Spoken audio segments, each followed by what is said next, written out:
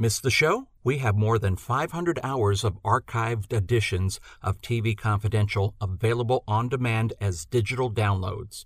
For more information, go to shop.tvconfidential.net. Hi, this is Lee Goldberg, and you're listening to TV Confidential with Ed Robertson. Ed Robertson with a reminder that we will play more of our conversation with Jeffrey Mark about Ella Fitzgerald later on in this hour. You have to stay tuned for that. In the meantime, if you follow us on Facebook by now, you are probably aware of the passing of Paul Green. Paul Green, film and TV historian, author of several books, including biographies of Roy Huggins, Jennifer Jones, Jeffrey Hunter, and Pete Duell, and an excellent behind-the-scenes history of television's The Virginian. Paul Green passed away Sunday, January 17th at the age of 65. Paul Green was a frequent guest on TV Confidential over the past 13 years.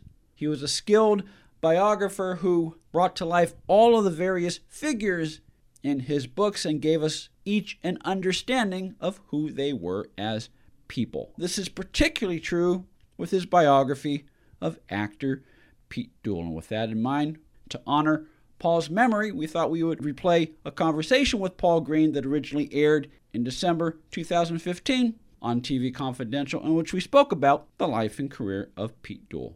At the time this interview originally aired, Paul had just released the second edition of Pete Duell, a biography. The second edition included a brand new foreword by actress Belinda J. Montgomery, as well as new information about Duell's life and the impact that his death continues to have on his many fans throughout the world. As we pick up the conversation, we said to Paul Green, "It is hard not to talk about Pete Duell without talking about his suicide or the fact that his suicide shocked so many people." And that is one of the things that Belinda Montgomery talks about in her foreword.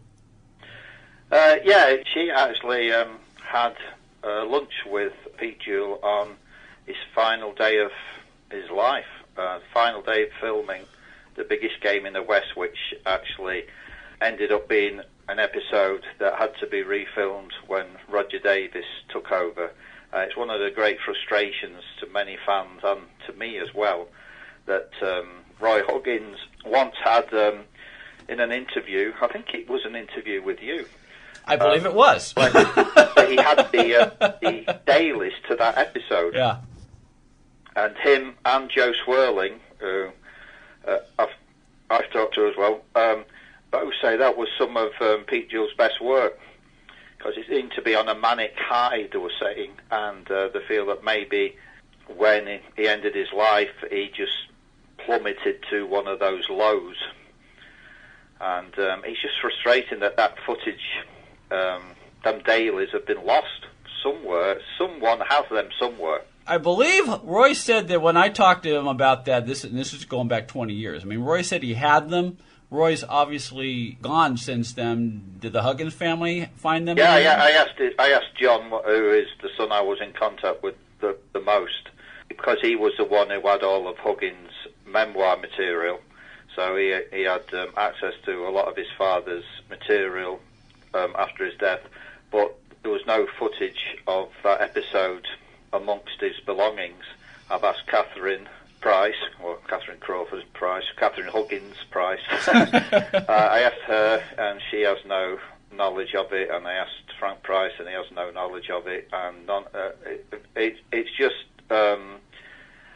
I heard some years ago that it was loaned out to a fan somewhere.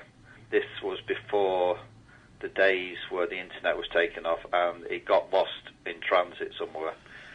So it's one of those mysteries, and it would just be so good to have some footage of his final work, because he had actually been working on that quite a few days. There was only 2 days, I think, left of filming, so the majority of that was finished. Obviously, they had to loop the soundtrack and stuff, but you would have a lot of footage there, and it's annoying because the episode that he ended, that most people are familiar with, was looped. The final episode, it was looped by Paul Frees. Yeah, Paul Frees, voice actor, right? That episode. Yeah. And I watched that recently again while I was updating my book, and I was amazed at how I was able to see where his voice was looped. And I've watched that many episodes, and I haven't really picked up on it before until I actually took a great attention to notice the scenes, and a great deal. All the outside scenes were mainly just looped. And now there is on the night that he died, he was called back to the studio to do some looping on that episode. So it's interesting to know what part of that episode he looped. And I was looking at all the outdoor scenes, and there's one scene that his voice, whereas all the rest are Paul Frees mainly. One scene is his voice, and I'm pretty certain that would have been the very last work that Pete Jewell worked on. The other, you used the word annoying, and I certainly feel that way as a fan of Alias Smith and Jones. If something like that were to happen today, if the star of a major network show took his life in the middle of the season, if that were to happen today, I think there's no question the network not only would have suspended production, if not end the show, but there would have been a lot more care in recasting the character or continuing the show, and most likely they would continue it by bringing in a new character. That didn't happen with Alias Smith and Jones.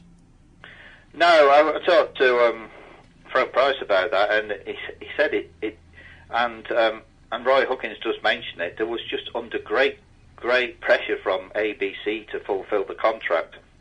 And as you know, Roy wanted to close down production. Yeah. It was his intention. He had every intention. But the terms of the ABC contract meant they had to fulfill the contract. And they didn't have time, really, to recast Hannibal Hayes as another character, because there was... if this happened between seasons, they may have been able to do something. But it was in the middle of... It was near the end of filming of a show, yeah. And that show then had to be refilmed from the start. You know, all the Pete Jewell scenes. It could keep the Ben Murphy scenes, but a lot of those had to be reshot where he was on camera together with Pete Jewell, because now he was on camera with Roger Davis. So the pressure just to complete that episode was immense. So basically, they didn't have time to really think about these things. I mean, I would have liked, I've mentioned this before, I would have liked, and I think it would have been like a decent thing to do, just to acknowledge in memoriam of Pete Jewell at the end of the episode. Yeah, that would definitely have happened today, but I forgot they didn't even do that. It was just... No, they didn't even do that. No, it's like they just sort of blanked him out as though he never existed. And I just... but footage remained of Pete Jewell in the opening title sequences, because there's a scene where the dragging the safe from the train, and it's obviously the back of Pete Jewell on the horse dragging the train from the safe. Well, we've said this before, and this was certainly the case with Universal back in the 1970s. They were nothing if not corporate, and as Roy himself said when I talked to him, and as you quote him in Pete Jewell biography, they were very cold, Universal. Yeah. Basically, it was just business as usual. The death of Pete Jewell was more of a distraction than a personal... it's not a matter of mourning his loss. It's a matter of what do we do now to fulfill this contract. They didn't have any... They weren't interested in mourning because... Frank Price has told me in the first edition of the book that he saw Pete Jewell's suicide as an act of aggression against the studio. So, in a way, it was him saying, screw the lot of you, and that was his two fingers up at the studio system for not letting him out of his contract. Well, as we said in our open, Pete was nothing if not unpredictable and had a few demons inside him, which unfortunately he never resolved. We are talking to Paul Green. Paul's books on film and television include Pete Duel, a biography, the story of Pete's life through the people who knew him best, his family members, and close personal friends. Pete Duel, a biography features more than 60 photographs that have never been published before, plus was recently updated with a new foreword by actress Belinda Montgomery. Pete Duel, a biography, and all of Paul's books are available through McFarlandPub.com, Amazon.com, thevirginiantv.wordpress.com, and wherever books are sold online. You have worked on this book off and on, both with the first edition and with the revised second edition. You've worked on the story of Pete Duel's life off and on over a period of 20 years. What first interested you in Pete's story, Paul? Well, I'll be truthful, and it was his death that I found totally frustrating, baffling, I'd say, more than frustrating, baffling. And so there I am as a 16-year-old kid in England, a fan of these TV shows.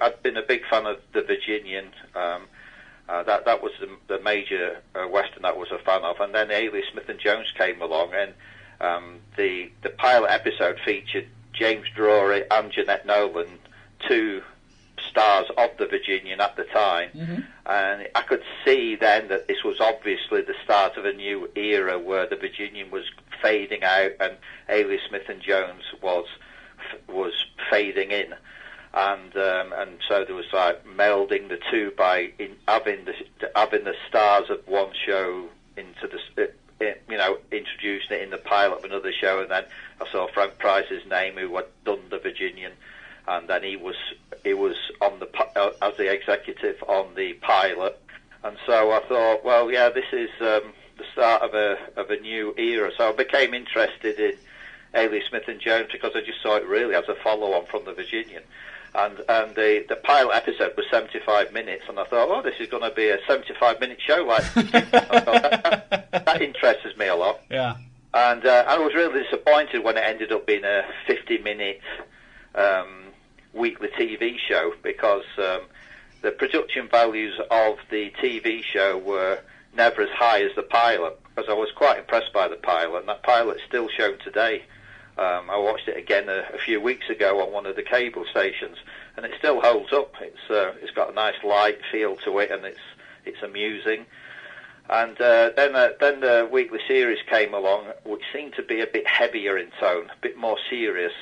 You're listening to a conversation with film and television historian Paul Green that originally aired in December 2015 on TV Confidential. Paul Green passed away Sunday, January 17th at the age of 65. Paul's books on film and television include biographies of Roy Huggins, Jennifer Jones, Jeffrey Hunter, and Pete Duel. At the time this conversation was recorded, Paul had just updated Pete Duel, a biography with new information about Pete's life and the impact his death continues to have on his fans. Stay with us, folks. We'll be right back. Paul, what are some of the new revelations about Pete's life that are in the second edition of Pete Duel, a biography? I gave the fans a voice. I thought that was vital, that give them a voice, because they have actually kept his memory alive since his death. And perhaps it's easy to say, well, Pete's work speaks for itself, but without fandom, your work can quite easily just be ignored. Fans are vital in keeping work alive. Mm-hmm.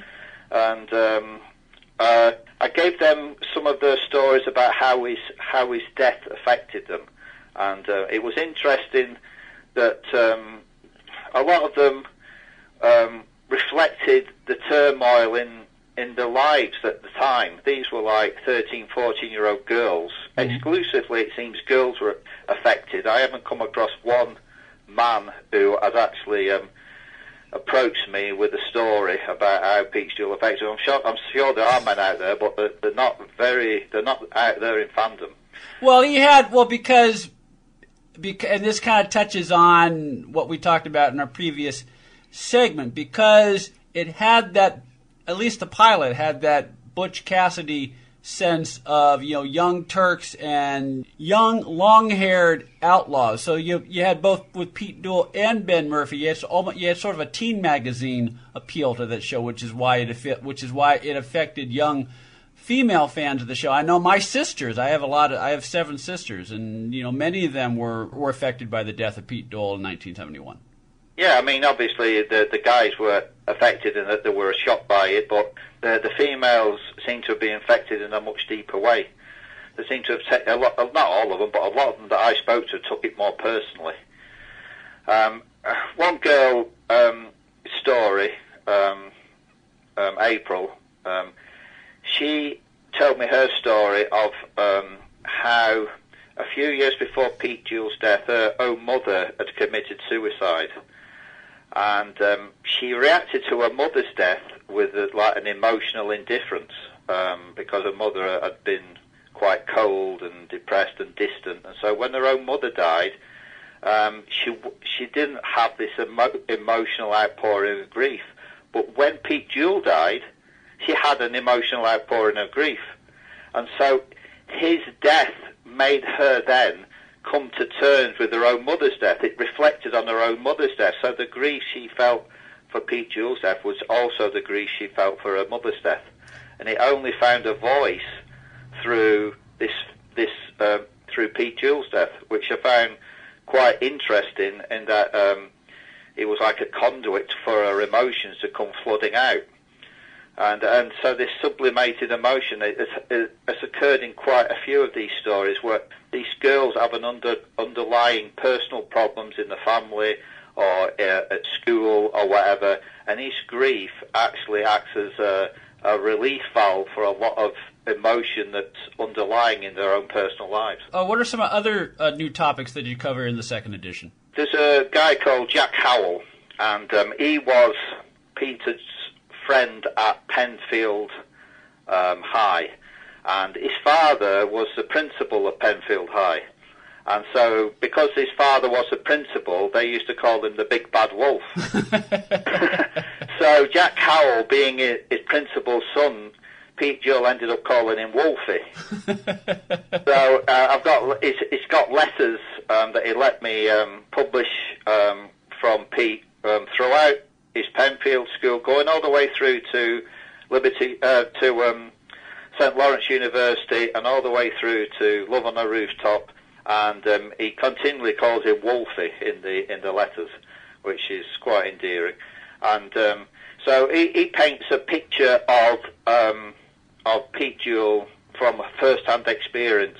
And this was Pete Duel was very active in school. He was on all sorts of committees and all, very active in sports and everything. He wasn't one of these kids at school who wasn't involved. He wasn't a sour rebel type who says, "Oh, I'm not doing that. I'm not doing that." He was involved in everything. He was almost like a model student in a way. And then in 1958, he had this bad car accident during his freshman year at St. Lawrence University.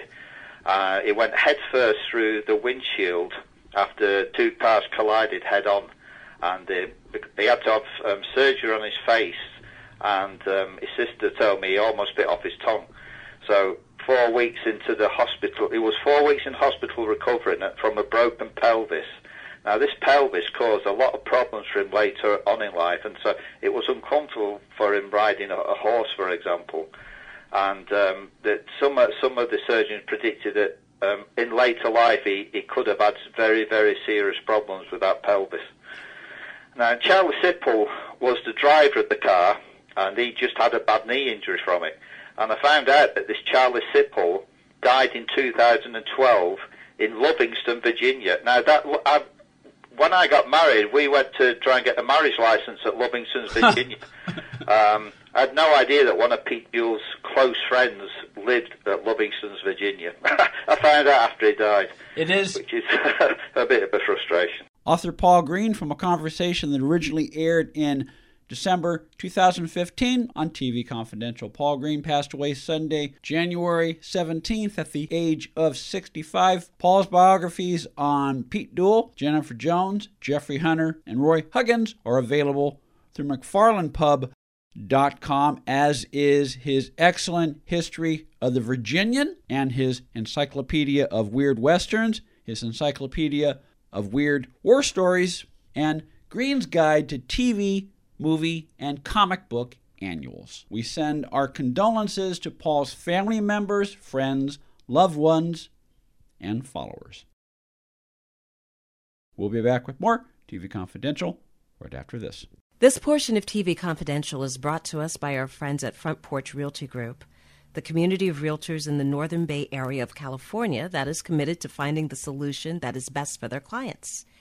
Whether you're a first-time home buyer or looking to sell or lease your property in Northern California, call 415-886-7411 or visit FrontPorchRealtyGroup.com for more information on how they can help you. Be part of our conversation. If you like what you hear, have thoughts on this week's program, or have an idea for a future edition of TV Confidential, we'd love to hear from you. You can email us at talk@tvconfidential.net, talk@tvconfidential.net. You can also message us at facebook.com/tvconfidential, x.com/tvconfidential, or at TV Confidential on Instagram. And if you're listening to us on the TV Confidential podcast, please be sure to hit the subscribe button. This portion of TV Confidential is brought to us by our friends at Front Porch Realty, the community of realtors in the Northern Bay Area of California that is committed to finding the solution that is best for their clients. Whether you're a first-time home buyer or looking to sell or lease your property in Northern California, call Karen Strain at 415-886-7411 or visit FrontPorchRealtyGroup.com for more information on how they can help you.